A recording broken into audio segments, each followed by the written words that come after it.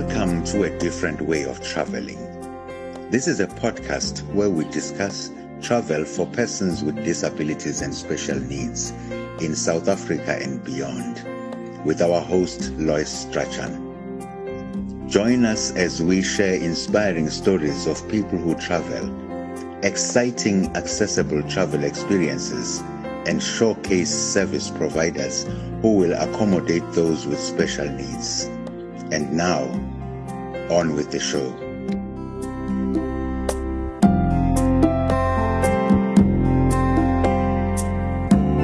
Hi there, I'm Lois Strachan, and you're listening to A Different Way of Traveling, a podcast on accessible travel brought to you by Accessible South Africa.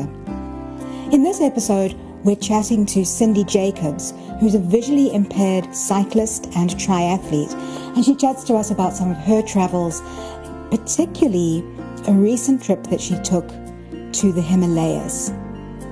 Then, in our Travel Tech Corner, we are meeting once again with Gerard and Zoe from Edit Microsystems in the Travel Tech Corner. But before we go and listen to hear about another device to help a traveler with a disability, let's find out more about Cindy Jacobsz.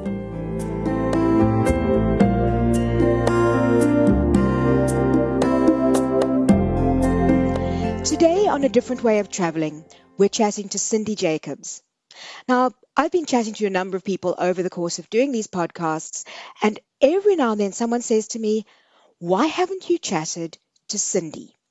And it was great when I actually met her at a meeting in Cape Town a few months ago, and I immediately pounced on the opportunity to invite her to be part of the podcast. And she's joining us today here from Cape Town as well. Cindy, how are you doing today? Hi, Lois. I'm well, thank you, and to yourself. I'm very well, thank you. And thanks so much for joining us on A Different Way of Traveling. It's great to have you with us.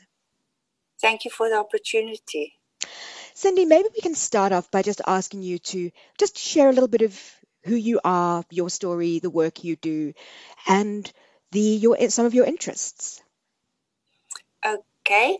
I'm a mother of two daughters, of which the eldest one is married and the youngest one is still living with me. I work in employee health and wellness and occupational health and safety and transformation. And then I'm visually impaired. I have Stargardt, macular degeneration. I was diagnosed when I was 16 years old. I went to the school for the partially sighted in Pretoria, Prince School, for 2.5 years.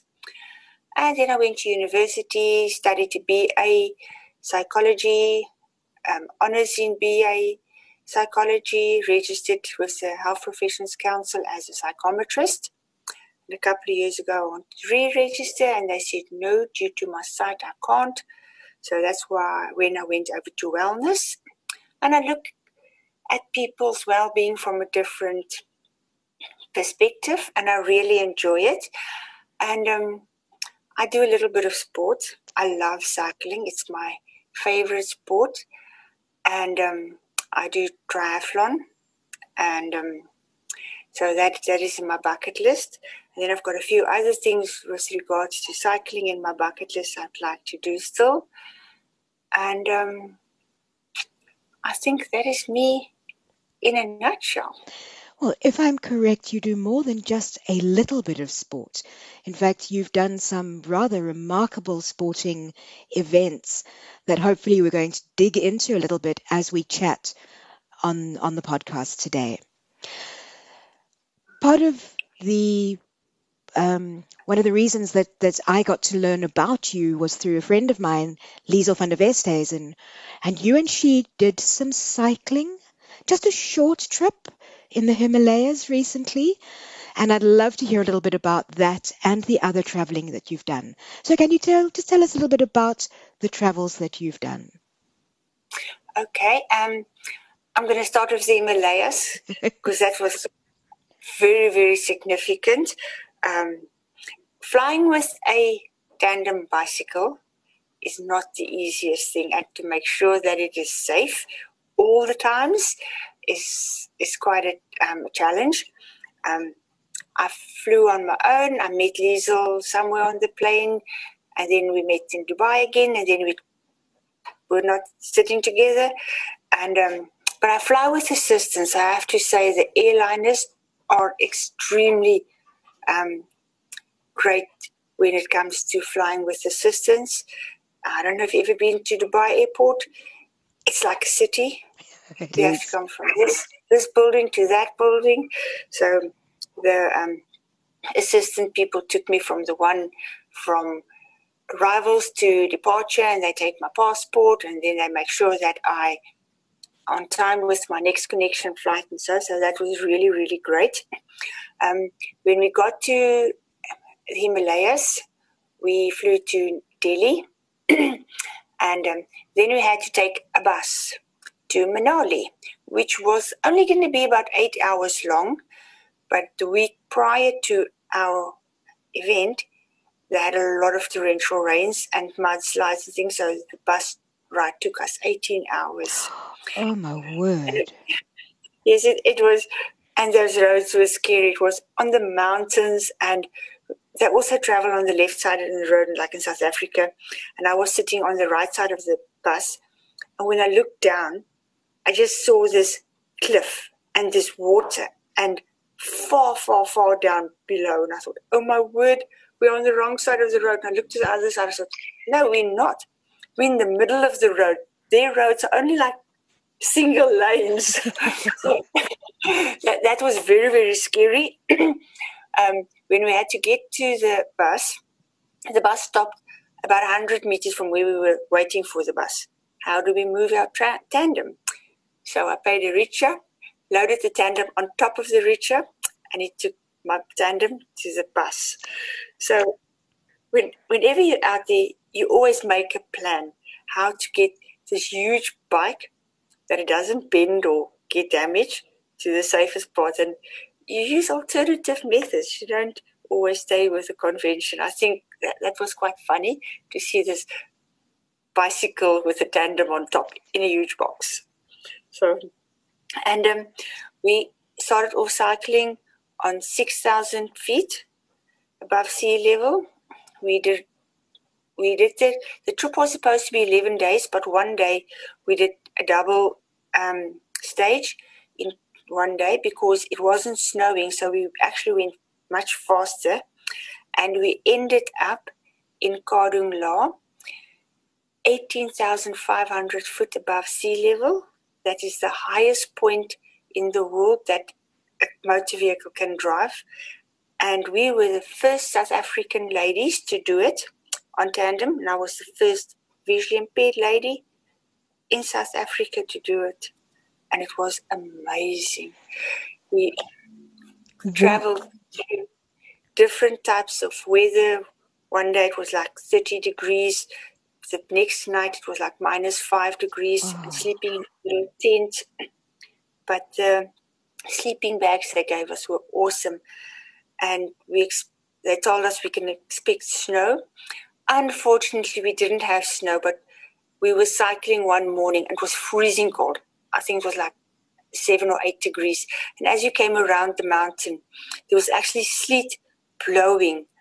And I thought, we've got snow. And as we went down the mountain to the other side, gone. So we stopped off with all this winter clothes in our back pockets and we continued cycling. But it was amazing. There were some parts that looked like South Africa, except the mountains was much huger. And you don't realize how high you actually go because we were doing it so slowly, because it wasn't a race, it was an exhibition.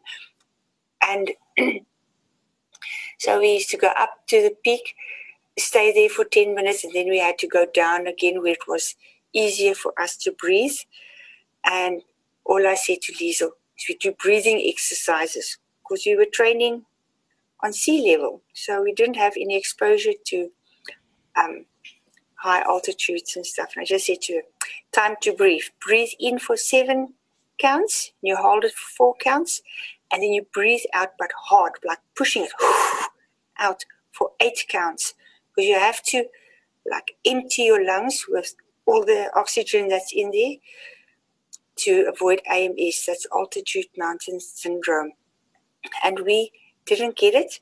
We always ate a little something and drank a lot of water. And I also have just one kidney because I donated the other one in 2016. So besides that we were in this high altitude, I had to drink extra water to keep the other kidney working. So that was a real challenge, but it was awesome traveling in a foreign country with total foreigners, a different language, a different cuisine. We didn't eat meat on the whole exhibition. It was vegetarian and curry and chilies, which I'm not too particularly fond of. So in the mornings I would tell them, is it curry or chili? They said to me, you can eat it. Toasted sandwiches with cheese on. And I thought, today I'm eating 4 slices. I think after one salmi, I was full because I was used to not eating. But you get used to it. And, whenever there was like boiled eggs next to the road for our tea snack, I took it and we ate a lot of Snickers. They fed us Snickers like you won't believe it, but it was still great. Fortunately, I love chocolates. So what was the total distance that you covered on that trip? 550 kilometers. It's not a lot, I know, but the altitude that we went up to made it something tremendous and absolutely amazing. So we still had the energy when we reached the top of Karangla to lift our bike above our heads and just had the South African flag waving. That was really, really awesome. Now, for someone who doesn't really know about tandem cycling and how a visually impaired person operates on a tandem, can you just give us a brief description of how you and the guide work together on the bicycle? First of all, I'm sitting at the back. I'm the hard pedaling passenger. I never backseat drive unless the gear is maybe too heavy or too light for me. Then I'll ask for a different gear. We have got 2 sets of chains. My pedals are connected to the back wheel and to the front blades to do the different gearing. And then we've got another chain running from on our left side to the pilot. That's a person sitting in front. And our pedals are connected by this chain. So we pedal at exactly the same speed and stuff. So it's not one up and one down. We're always on par with where our pedals are. And you just have to follow. And your fitness level or your expectations must be the same. One mustn't say, I want to cycle 30 kilometers an hour, and the next one said, no, I only want to do 20 kilometers, because that's not going to work. Before you get on that bike, you must decide, this is what we're going to do, and this is how we're going to do it, and then it goes well. Does it take... I have never fought with my pilot. So I just had to take a sip. I've never fought with my pilot because unless the gear is a bit too heavy, then I'll tell him or her, just make it a little bit lighter. But you get some of these people who fight on the bike, and it's not necessary. You must just always have good communication. I think that's the most important thing.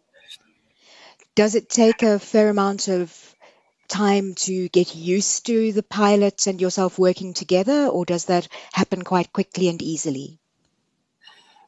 Because I cycle with so many different pilots with different types of events, I get used to them quite easy.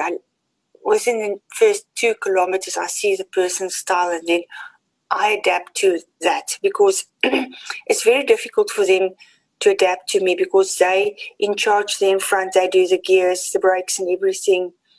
And so that's it. Sometimes the pilot goes a bit too fast or too slow, then I'll say, can we put the tempo down a bit or lift it up a bit, and then they'll tell me yes or no, and off you go. And that's awesome. So it really is about adjustment, accommodation, and communication. Yes, it's very much the same as dancing. When a lady always have to adapt to the man's style, and I think I do a lot of dancing also, and I think that's where it's easy for me to adapt to my pilot's style, because I'm used to, you dance with this person, then the next song you dance with somebody else, it's a different style. So I think that makes it a lot easier for me to realize I have to adapt. Interesting. I've never thought about the analogy of cycling being like dancing, but I can see why. You've done other travels as well, if I'm correct? Yes. In 2015, I went to visit my daughter in Netherlands, and we did a bit of a road trip through Europe. And I said to her, it's pointless for me just going up for 2 weeks, because she could only get 2 weeks leave. So I decided I'm going to go on my own to Istanbul and Prague. So I booked my flights, looked wherever I could get a cheap flight, booked assistance, and I thought I want to mix with people, because when you're in a hotel, you don't mix with people. So I stayed in a hostel, and that was amazing, because I met the most amazing people. And my friends said to me, oh, these people love blondes and they're going to abduct you and all this and that. And I thought, no, I can't do this. So I asked my friend if I can use a white cane. So I went abroad using a white cane. And I thought that will scare them off. No ways, it didn't. but it helped me a lot, because I was alone. I couldn't speak the language. I would tell them when I got to the station, I need to buy a ticket. Can they assist me with the machine? Then the guy said, there. Then I said, I can't see. He says, wait. Then I'll wait, and then he comes back and he tells me, he gives me a name, and he says, this person will take you where you need to be. And because I will tell them I have to buy a ticket, say from where I am to Taksim Square, because that's where I had to be every time. That was my central point, my closest point. And they just arranged for somebody, a total stranger, to take me wherever I had to be. And we get to the next station and get off the train and get the connecting train. He would just take me by my elbow, and we would walk and hop onto the next train. And when I got to my final destination, he said, we go this way. I said to him, no, I'm going this way. And I thought, I'm so scared. I was talking to this man, and I thought, what does he think? What does he expect from me now? And I thought, no, I'm going the other way. And I just went back to my hostel, but it was safe. Even I flew from Istanbul with assistance to Athens, and I had a connecting flight in Athens, and there I flew to Prague. And when I got to Prague, I thought, okay, now I'm on my own again. Took out my cane, and I said, I have to go to this place. And I showed them the name, and they said, okay, you have to walk there, and catch a bus. I thought, okay, we will walk there, and catch a bus. I didn't know of all the fancy apps that could GPS me or this or that. So my daughter she sent me it, and I printed it out in large print so I could read it. And so I took my page, and I thought, okay, I have to walk up to this street. And I sit with my piece of paper, then I check the street, go and stand right underneath the street name. My sight was still a little bit better then. So, okay, this looks like this street, and I'll go here. And people would see me battling, and they say, where do I need to go? So now I have to take this bus. So, okay, now you come with us. We will take you.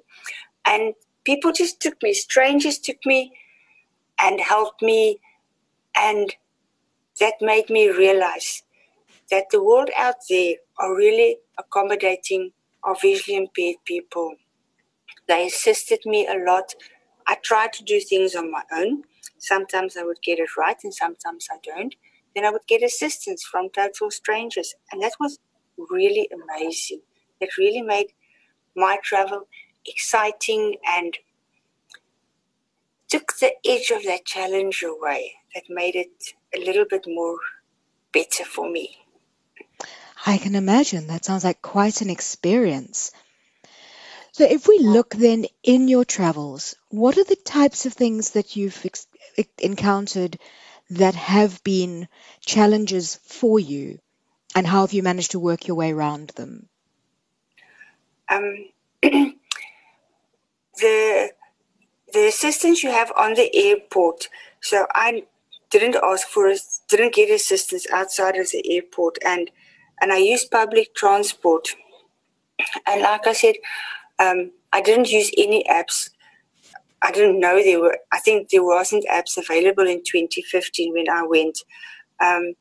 So it was really difficult for me, but I made sure that I had the exact address. Always make sure that I have the exact address. And I would ask people, where do I catch the bus? And sometimes they wouldn't understand me. And then I would ask somebody else, or I'll show them where I need to go, and then they would assist me. And I think walking with a cane in Istanbul and Prague, totally on my own, made the world's difference for me. Because if I didn't have that cane, people wouldn't understand that I'm visually impaired, and I think that made my life really, really easier. But today there are awesome apps that you can download. You can GPS with walking. I haven't used any of them yet, but I think that can make life so much easier for visually impaired people to travel on their own. You're so right. And I mean, there's a large number of apps that are specifically designed as to be accessible to those of us with visual impairments. And I'm playing with some of them, trying to find which one I like best. And I think in some ways it's better to try them out in my home environment, to find what I like, so that if I do need one when I'm traveling, I already know how it operates. So I'll be curious to chat to you at a later date and kind of check in to see how you're doing with the GPS apps. That will be awesome. I think also to try when you are at home, if you get lost, you won't go into a flat spin and say, what's happening now? At least you'll still know your way around, especially, in like Cape Town where it's busy and there's lots of people and stuff. And I think if you use the app and you get lost, then you still can make your way back where you need to be. Oh, absolutely. I'll also try that. We'll connect later on and see how we're doing. Yeah. Cindy, if you were to speak to a service provider who wants to make their offerings more accessible for someone with your disability, where should they start? What advice would you give them? To train their staff how to handle a person with a disability. The other day I was walking with my cane and I went into, when I got to the reception area, walking with my cane, I said to the lady, I need to go to floor 9, let's say that.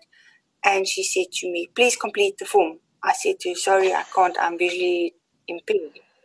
And I showed her my cane and she just looked at me and she kept on talking to somebody else. And I said, excuse me, can you please complete the form? Here's all my details. I gave her my ID card. And they just looked at me. I think they didn't know what to do, what to expect. And I think it would be easier for us, especially in the travel industry and any building or company that people go to, any service provider, that first contact you have with the reception or the security, that they can assist you to complete the form, take your details, and just usher you to the lift. Some of the service providers I go to, they take me up to the floor. They're like amazing because I think they have been trained accordingly. Even people in wheelchairs, they tell them, oh, you've got to go through there. Then it's a turnstile. How can they go through? I think it's just a little bit to be more sensitive to people with disabilities and to treat us equal and fair with a bit of assistance. I think the staff training is a very important part of any service provider if they are wanting to work with people of different abilities and a diverse customers. So I think that's some great Yes. advice. And What? people mustn't make assumptions, because as soon as I tell them I can't see, they will give me a braille menu or a piece of braille paper, and I tell them I can't read braille. They make assumptions. I can't see. I have to be able to read braille.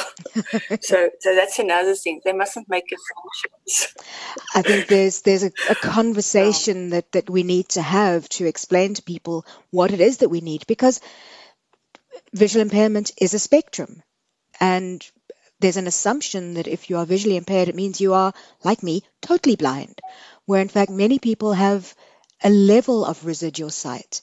And that, I think, can confuse a Yes. service provider who doesn't think about that.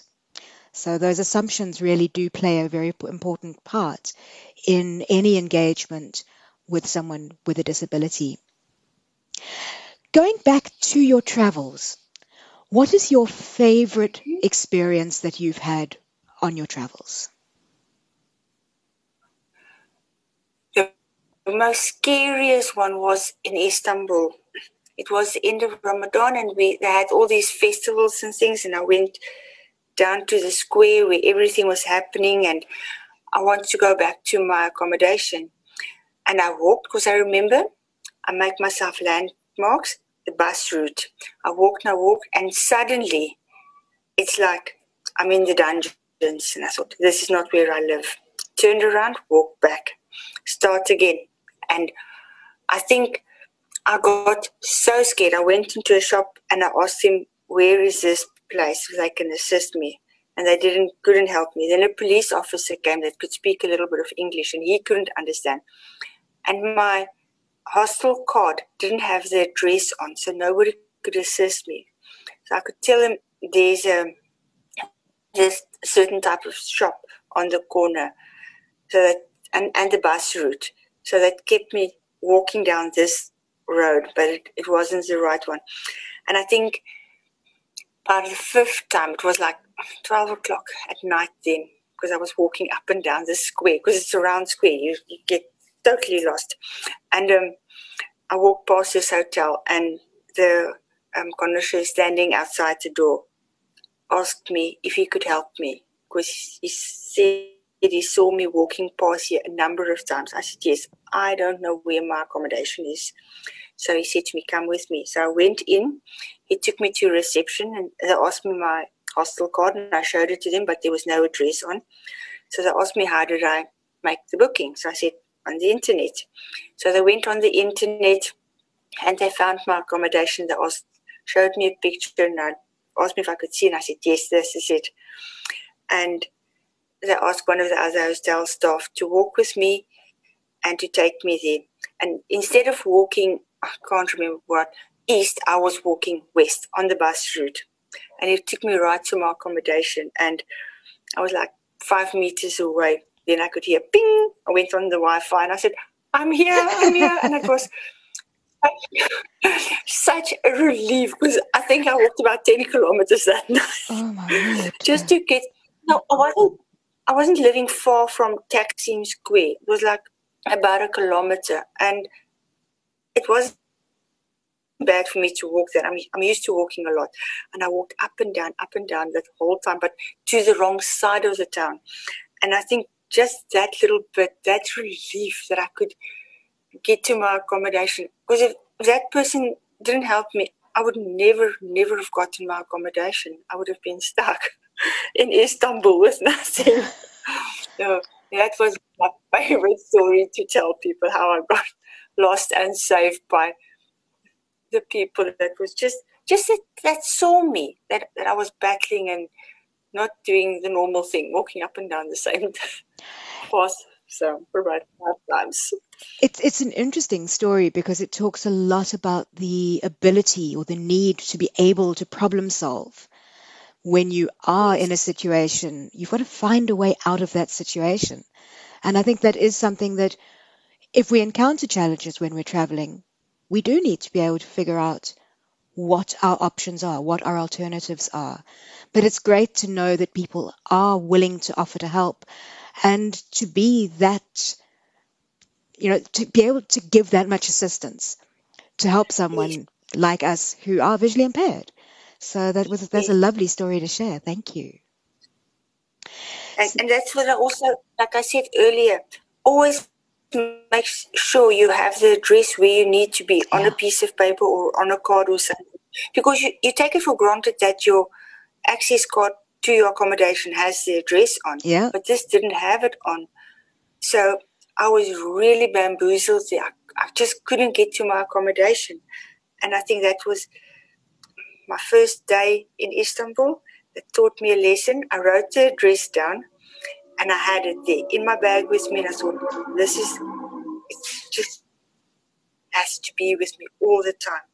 And I think that is important because I had my home address with me. If something happened to me, people knew who to contact. But I thought, I'm here now in a strange place. I must actually have my address because the people don't always speak English. And what could I have done then? So it yeah. was really, really a scary situation. I would go even one step further and say the address and contact number for the Yeah, accommodation is a very important thing to have. Yeah, I sure. agree. A good lesson to have learned, and thankfully not one that had any negative um, consequences. So, as you Yes. said, a good lesson to have learned. Cindy, if people would like to contact you, how can they do that? They're more than welcome to um, get me on Facebook. It's Cindy Jacobsz. Jacobsz with the S and a Z at the end. Jacobsz. Or they can contact me on email, cindyjacobs22@gmail.com. And it's all smalls. It's CINDYJACOBSZ@gmail.com. That's great. Thank you very much. As a final question, then, what advice would you give to someone who is visually impaired, who is wanting to travel but is a little bit nervous about doing so? Why should they travel? It's an experience. It's the most amazing experience. If you are totally blind, you use your other senses, your smells, your hearing, just the cuisine, your taste buds. And people will tell you what there is to be seen and to experience and never be scared to move around. Take a companion if you can and go and see the world. The world is your oyster. It is amazing to experience everything and the people out there in the foreign world where we want to go are very accommodating towards people with disabilities. Now and then you'll get somebody that won't assist you, but they are in the minority. And it is such a great experience to see people, and people will come up to you and tell you, I've got somebody who's also visually impaired, and they will tell you about them, and they are also done this or they haven't done that, and you must go and do things. Never be scared. I've done the Transpavillons. It was a cycling experience, and I just did it. And I thought that was my first actually mountain bike experience. And people said, aren't you scared to go down those mountains and it was going to be at night time where I could see nothing? And I said, no. I trust my pilot and I trust in my Lord. And that was how we did it. And I went out there with no expectations but to be safe and to have fun and just enjoy it. Oh, And I think that's the message I would like to give to people. To be safe and to have fun and enjoy it. a lovely message. Thank you so much, Cindy. Today, on A Different Way of Traveling, we've been chatting to Cindy Jacobsz, who's done a fair amount of travel and is also a triathlete. And maybe at some stage we should chat to her about that as well. But that will have to wait for a different episode of the podcast. Cindy, thank you so much for all you've shared with the listeners today. It's been really great chatting to you. It was great having the opportunity of chatting to Cindy Jacobsz, and I hope you enjoyed the interview and listening to some of her travel adventures. Now it's time for the Travel Tech Corner. This is a segment where we introduce travelers with disabilities to electronic devices that can assist them in their travels. And as in the last 2 months, we're meeting again with Gerard and Zoe from Edit Microsystems, an assistive technology company based in Cape Town in South Africa.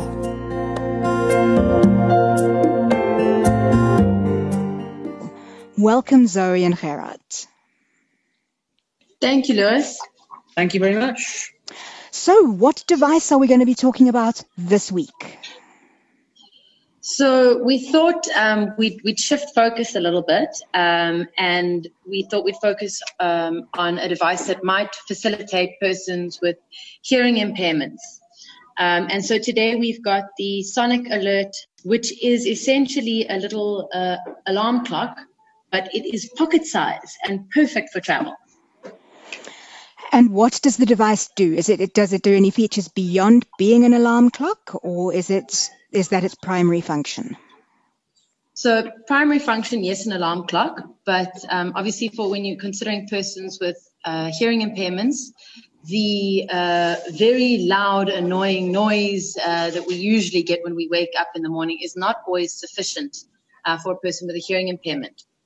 So it's got a built-in vibration feature, and I'm going to actually just try turn it on now to see if you might get a little bit of an idea of what it would sound like, or feel like, I guess, sound and feel. Hold on, here we go.